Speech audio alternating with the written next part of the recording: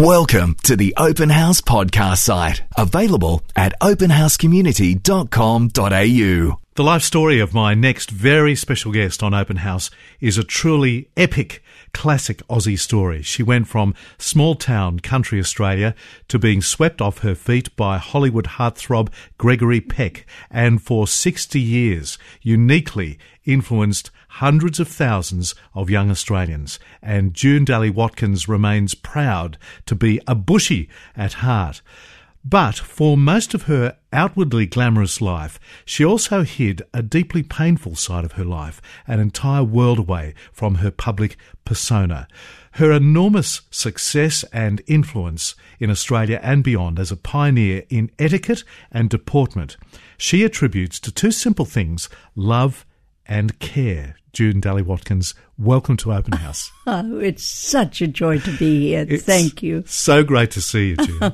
Thank That you. love and care at the centre of your business philosophy, of all the strategies you could adopt, why that? Where did that come from, June? Well, if you don't have love and love yourself and care for yourself, I think you'll be very empty and very unhappy. I believe that all human beings should love and care the person who lives inside them, and then that will help them to give love and care to other human beings. And people who don't have love and care for themselves and other people, you can see it in their faces. You can see it, hear it in the tone of their voice. And it works. Yes, it does. It does work. People need to be loved and cared for. And that's why I just am so happy what I do. And after 62 and a half years, I'm still doing it. This morning I was in my office at 8:15 and love it. Great stuff. June, can I take you back to Watson's Creek in northern New South Wales, where you were born and grew up? Yes. Your mother was an enormously influential woman in your life. Tell us about what Yes. she was like. My mother had to stay at Watson's Creek to care for me until I was old enough for her to leave with me. She always wanted me to be the best I could be, because she'd say, June, if you don't present yourself well in life, you won't be successful in life. And so she would always just flick me on the top of the arm and say, June, don't talk like that. June, don't say that. June, don't do that. You have to be the best. If you want to do well in life, if you want to be successful in life, you really have to be the best you can be. Why do you think she wanted you to be so successful? Because she'd had a very lonely, sad life. She gave up her life for me and stayed at this funny little deserted mining village called Watson's Creek, and stayed with my grandparents, where she helped run the property and cooked for them. She was very beautiful and a delightful lady, and she missed out on her opportunity in life, and she didn't want that to happen to me. She wanted me to make up for what she'd lost. Your grandfather set the lead for manners and etiquette. Oh, my grandfather was a wonderful man. I loved him. He was always strict with me, always wanted me to write well and to read well and study. He was always so gracious. He was a tin miner, and then he was allotted some land and he turned that into a sheep farm. A great story. Your first introduction to the world of glamour that defined your life came in a mail order catalogue at the Watson's Creek post office. Yes. I walked 2.5 kilometres to a one-teacher bush school, and to go to the post office was an isolated house where I had to walk nearly another half a mile to get there. The mail would be handed out from old Mrs. House, hole in the wall that she cut, and the mail orders catalogue started to come from Farmers department store in Sydney, and there were models way back then. What did that do to you? I wanted to be one of those. And I thought, if I could ever get to Sydney, I wonder where Sydney is. And I would copy the poses of the models, light the candle in front of the mirror and pose and copy what I saw there and think, that's my dream if I could ever get there. But then the Woman's Weekly started to come, and I read about movie stars and Hollywood. And I thought, that'll be better. And I would be so dumb, I'd go out at night and look at the stars. And millions of stars up there at Watson's Creek. And I'd think that, how would I ever be a movie star? I wonder on which star is Hollywood. Oh, really? How would I ever get there? Beautiful. Yes. Dumb. I was dumb. I heard the school teachers say that to my mother one day. That you were dumb. Yes, he said, Junie will be a failure in life. She will never make it. Well, you proved him wrong. Yeah, he said, all she does is sit and look out the window all day and daydream. Well, that wasn't a bad thing after all. No. Daydreaming is wonderful. You were in a way discovered simply walking down the street in Tamworth, weren't you? Yes. One day we were walking down Peel Street in Tamworth, and this gentleman came to my mother and said, I'm a photographer and I'd love to take photographs of your daughter. He said to my mother, you should take Junie to Sydney. I think she'd make a great model. How old were you then, June? I was 13. Wow. So your mother takes you to Sydney, and when I hear of the adventure on which you two embarked, it sounds so wonderful, so innocent, maybe even naive, yet brimming with ambition. And we had nothing. My mother and I had no money. My mother had her singer-sewing machine.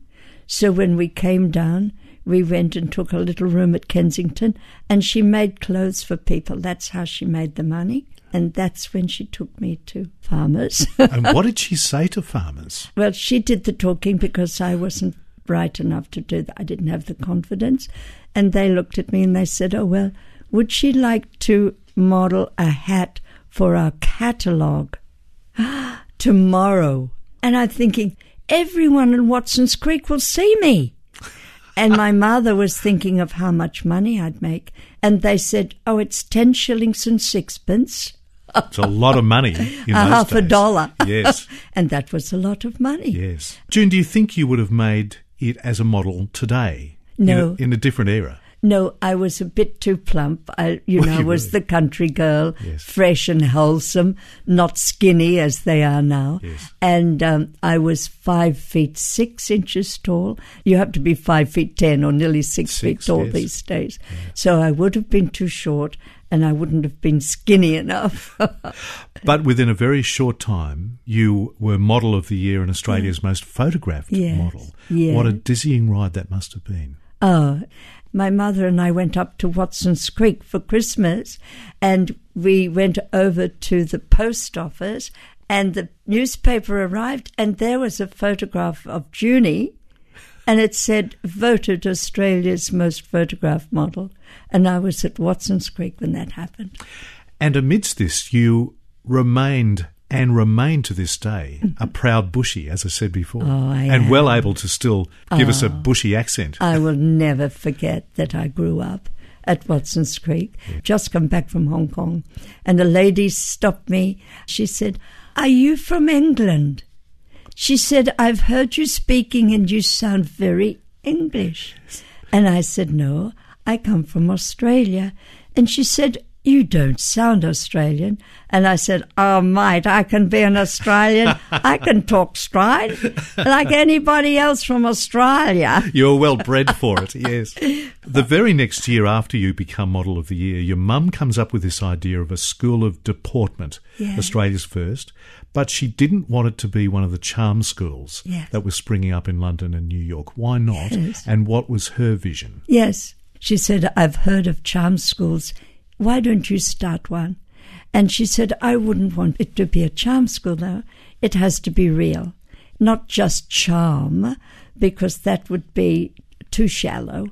When all my girlfriends were going out and having a good time and marrying the rich young men, I was there putting together a program that I thought it was needed, a personal development, and it's still going 62 and a half years later. And you come up with the phrase, how to start the day the Dally way. Yes. Which involved what?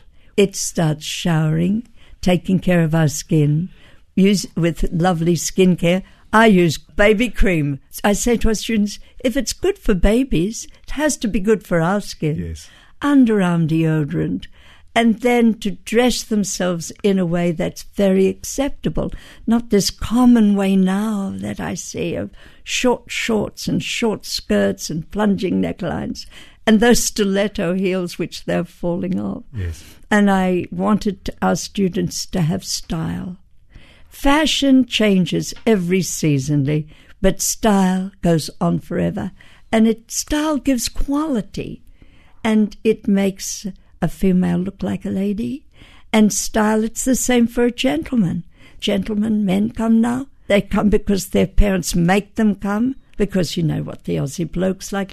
He say, I don't need that. I want to just go out and be with me mates. But when their parents make them come, they have pride in themselves. Yes, I'm sure they do. Where did you get all these ideas from? Because you were a pioneer for all this. Yes, in my brain. It's all that thinking, walking to and from that one teacher bush school. I was always dreaming and imagining. After I did that photograph for the magazine for farmers, then my mother said, June, my daughter would love to be in your mannequin parades. So I didn't really know how to be a mannequin, but I watched the other models. So I thought about posture and the turns and how to put the clothes together. We had to do our own makeup. And so I put all those things that helped towards my success as a model and a mannequin. I wrote them all down and developed a course. And that's still the same one. You were both very ambitious, weren't you? Oh, my mother was ambitious. She knew that she had to encourage me to do well in life. Otherwise, I might be just stuck back there in Watson's Creek the way she was, with no life. And you caught it. Oh, I did. Yes. She encouraged me to have a dream, to imagine, to look at those stars and think of what might be. All I had was dreaming and imagining, and I still do that.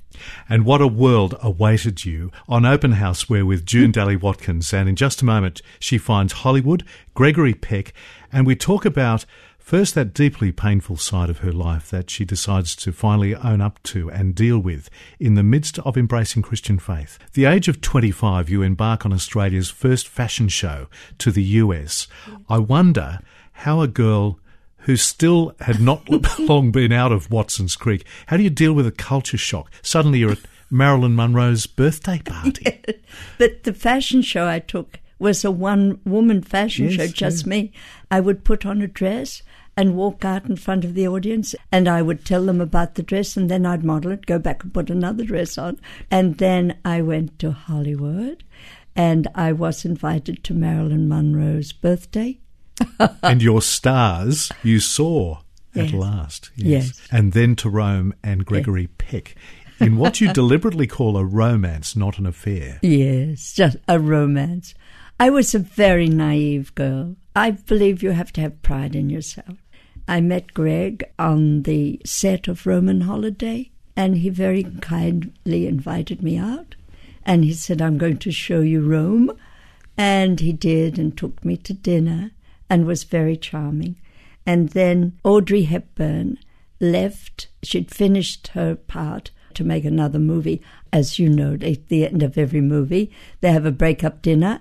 So I was invited to sit in Audrey Hepburn's chair with William Wilder on one side and Gregory Peck on the other. And he invited you to go to Paris with him. Yes. Greg said, now that I've finished Roman Holiday, come with me to Paris. I said, thank you very much, but I really have to move on. But we stayed friends. A delightful, charming, sincere gentleman, Gregory Peck. You had a choice of whether to go with him. Yes. But you felt drawn back to Australia, and especially your mother. Yes. Because my mother had given up her life for me. I would not let her down. So I flew back to Australia. And you meet John Clifford, a man who you thought was in looks an Australian Gregory Peck, and you two marry. Yes. Tell me what your father-in-law said and did to you on your wedding day. Yes, I already had my school. Yes. And lots of students, and the model agency, the first outside of London and New York. I wanted to be part of a family for the first time in my life. And I looked across this crowded room and seen John Clifford, who did look a lot like Greg Peck. On my wedding day, I remember my father-in-law patting me on the head, looking up at John and smiling and saying, "Don't worry, son. As soon as the children start coming, she'll want to give up her business." And I'm smiling and saying to myself... He patted you on the head. Absolutely patted my head and looked at John and said, "Don't worry, son. As soon as the children start coming, she'll want to give up her business." And I'm saying to myself, no way. No way will I ever give up my business. But you see, in those days, Lee, a woman's job was in the home. Yes. She was supposed to stay at home, have the children, look after the children, cook the meals, do the housework while the husband went out and worked or had a good time. In fact, you received angry, hostile calls Yes, from people complaining about your lack of care for your children and the fact that your husband wasn't having dinner. Poor John. Yes. Your husband, why are you neglecting your husband? And why aren't you home looking after your poor starving children? But there was food at home, and I employed a nurse, I employed a housekeeper, and nobody starved. But you know, I used to give my children a hard time, and I was insistent that they were well-mannered, and all the things my mother insisted that I follow through, I insisted that they did. And they used to object, but now I hear them telling my grandchildren exactly the same things. So many years go by, June, 60 years of your schools, 300,000 students, it's estimated. What has been your greatest desire for them as you've equipped them for their lives? To feel happy in life and to be self-contented, to do well in life and not waste their time. Wherever I go, I could be anywhere. Ladies come up to me and gentlemen and say, "Miss Dally, remember me?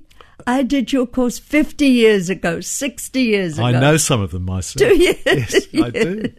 And the students who come now, they say, "Oh, Miss Dally, my grandmother came to your school and my mother." Confidence is a big thing. Oh, self-confidence. Yes. To feel good about yourself, to be able to cope with life anywhere you are in the world. That's what my mother used to say. "Junie, wherever you go in the world, you have to be acceptable." I wonder how much of that came from that painful side of your life I mentioned before that did remain hidden for so long. Yeah. Can you take us into that world? Yes. And why that was so painful? No one ever discussed with me about my father, and I didn't bring the subject up either. Your mum was a single mum. Absolutely, and that's why she had to stay at Watson's Creek with my grandparents, so that I could be raised there. I often wondered who my father was, and when I came down to Sydney, I always pretended that I'd lived always in Sydney. People would say, "Why don't you write a book, June, about the early days of modelling?" I started to do that. I realized I had to write about myself. So I started to face the reality of my life. And I grew up as June Skews, and David Dally-Watkins adopted me when my mother married David. And we came to Sydney to live. Your mother had suggested that you needn't talk about your earlier days. How do you reflect on that? No, she never did. She just never talked to me about it. She never discussed who my father was. It was never, ever discussed by anybody. Should she have mentioned him? Oh, nowadays it would have. Yes, it would be, yes. Yes. When my mother died, I was teaching at my school in Dimmock's building in George Street, and one of the teachers came in and said, "Miss Dally, there's a man outside, he wants to meet you." And I went out. As soon as I saw him, I knew. From time to time, among the audience, when I was doing the mannequin parades, I'd be walking along the catwalk and I'd say, "Well, there's that man again." And on other times, "That man's back there." And I started to wonder who he was. It didn't surprise me when I went out to the reception area, and I realized, he said, "I'm your father. And now that your mother is no longer, I want to look after you and take care of you." Then I did get to know him. I didn't like him. That must have been such a challenging experience to go through. And hurtful. Yes. Emotionally hurtful. John and I had gone to the Gold Coast for a holiday with our children. He invited me to go and meet his wife and 2 sons. And I thought, this will be really nice. I will have brothers. And he introduced me as his niece. Oh, really? Yes. Isn't that incredible? Painful. Yes, it was. I thought at last I'm going to have some relations. And you were still denied that? Yes. That's why it was for me, I wanted to have children. Yes. And I had 2 boys and 2 girls, and now 7 grandchildren. But you see, Lee, the Lord has always played a part in my life. I used to think my grandfather, he was my guiding light. He was the one who's looked after me and now looking down from heaven. And then I realized that it was all happening before my grandfather died anyway. There was someone in my heart and soul and somebody there who seemed to guide me. And Lee, still, it's amazing. And it wasn't until the 80s that you started to see that light in your life of Christian faith. And then I met by accident. It wasn't by accident that I met the Crossroads people, Malcolm and Sally Begbie. It wasn't by accident. The Lord led me to them. The Lord led me to Youth with a Mission. I mean, I had a school in Hong Kong. I was walking down Pedder Street, and this lady stopped me and she said, "June, what are you doing in Hong Kong?" And I said, "Well, I have a school here. What are you doing here, Norma?" She said, "I'm with Youth with a Mission." And she was the playgirl of Sydney. And she said, "Come and join us for our prayer meetings on Wednesday night." I did, and I became absolutely addicted. And they took me over to Lantau Island and dunked me in the South China Sea and christened me. What a wonderful story. Isn't that wonderful? Why do you think you so became addicted to this Christian faith? I didn't feel alone and lonely. And whatever happens in my life, being a Christian and loving the Lord just gives me such comfort. I'm not alone anymore. I don't mind living alone. I want to do something that's worthwhile. And having met Malcolm and Sally from Crossroads, I travelled over to Bosnia and Herzegovina after the war there, twice taking goods. I remember the first time I'd raised quite a bit of money to take to the people in need over there. My family said, "Nonna, you're so stupid to do that. You might be arrested for carrying that money with you." And I put it in a belt around my waist and took it over to the people over there in Bosnia who needed it. We took goods there, and I've been Crossroads ambassador to now, I guess it's 16 years. What a wonderful work. What do you say about Jesus Christ, June? I just feel that he's part of my life and real. I feel the Lord. I just feel Jesus, part of my life. When these miracles happen, I know where it's coming from. Everybody has miracles every day in their life, but they just don't recognize them. They don't know that there's this miracle happening and waiting for them to take and make something of it. I say to our students, you have to understand there are 3 parts of the human being.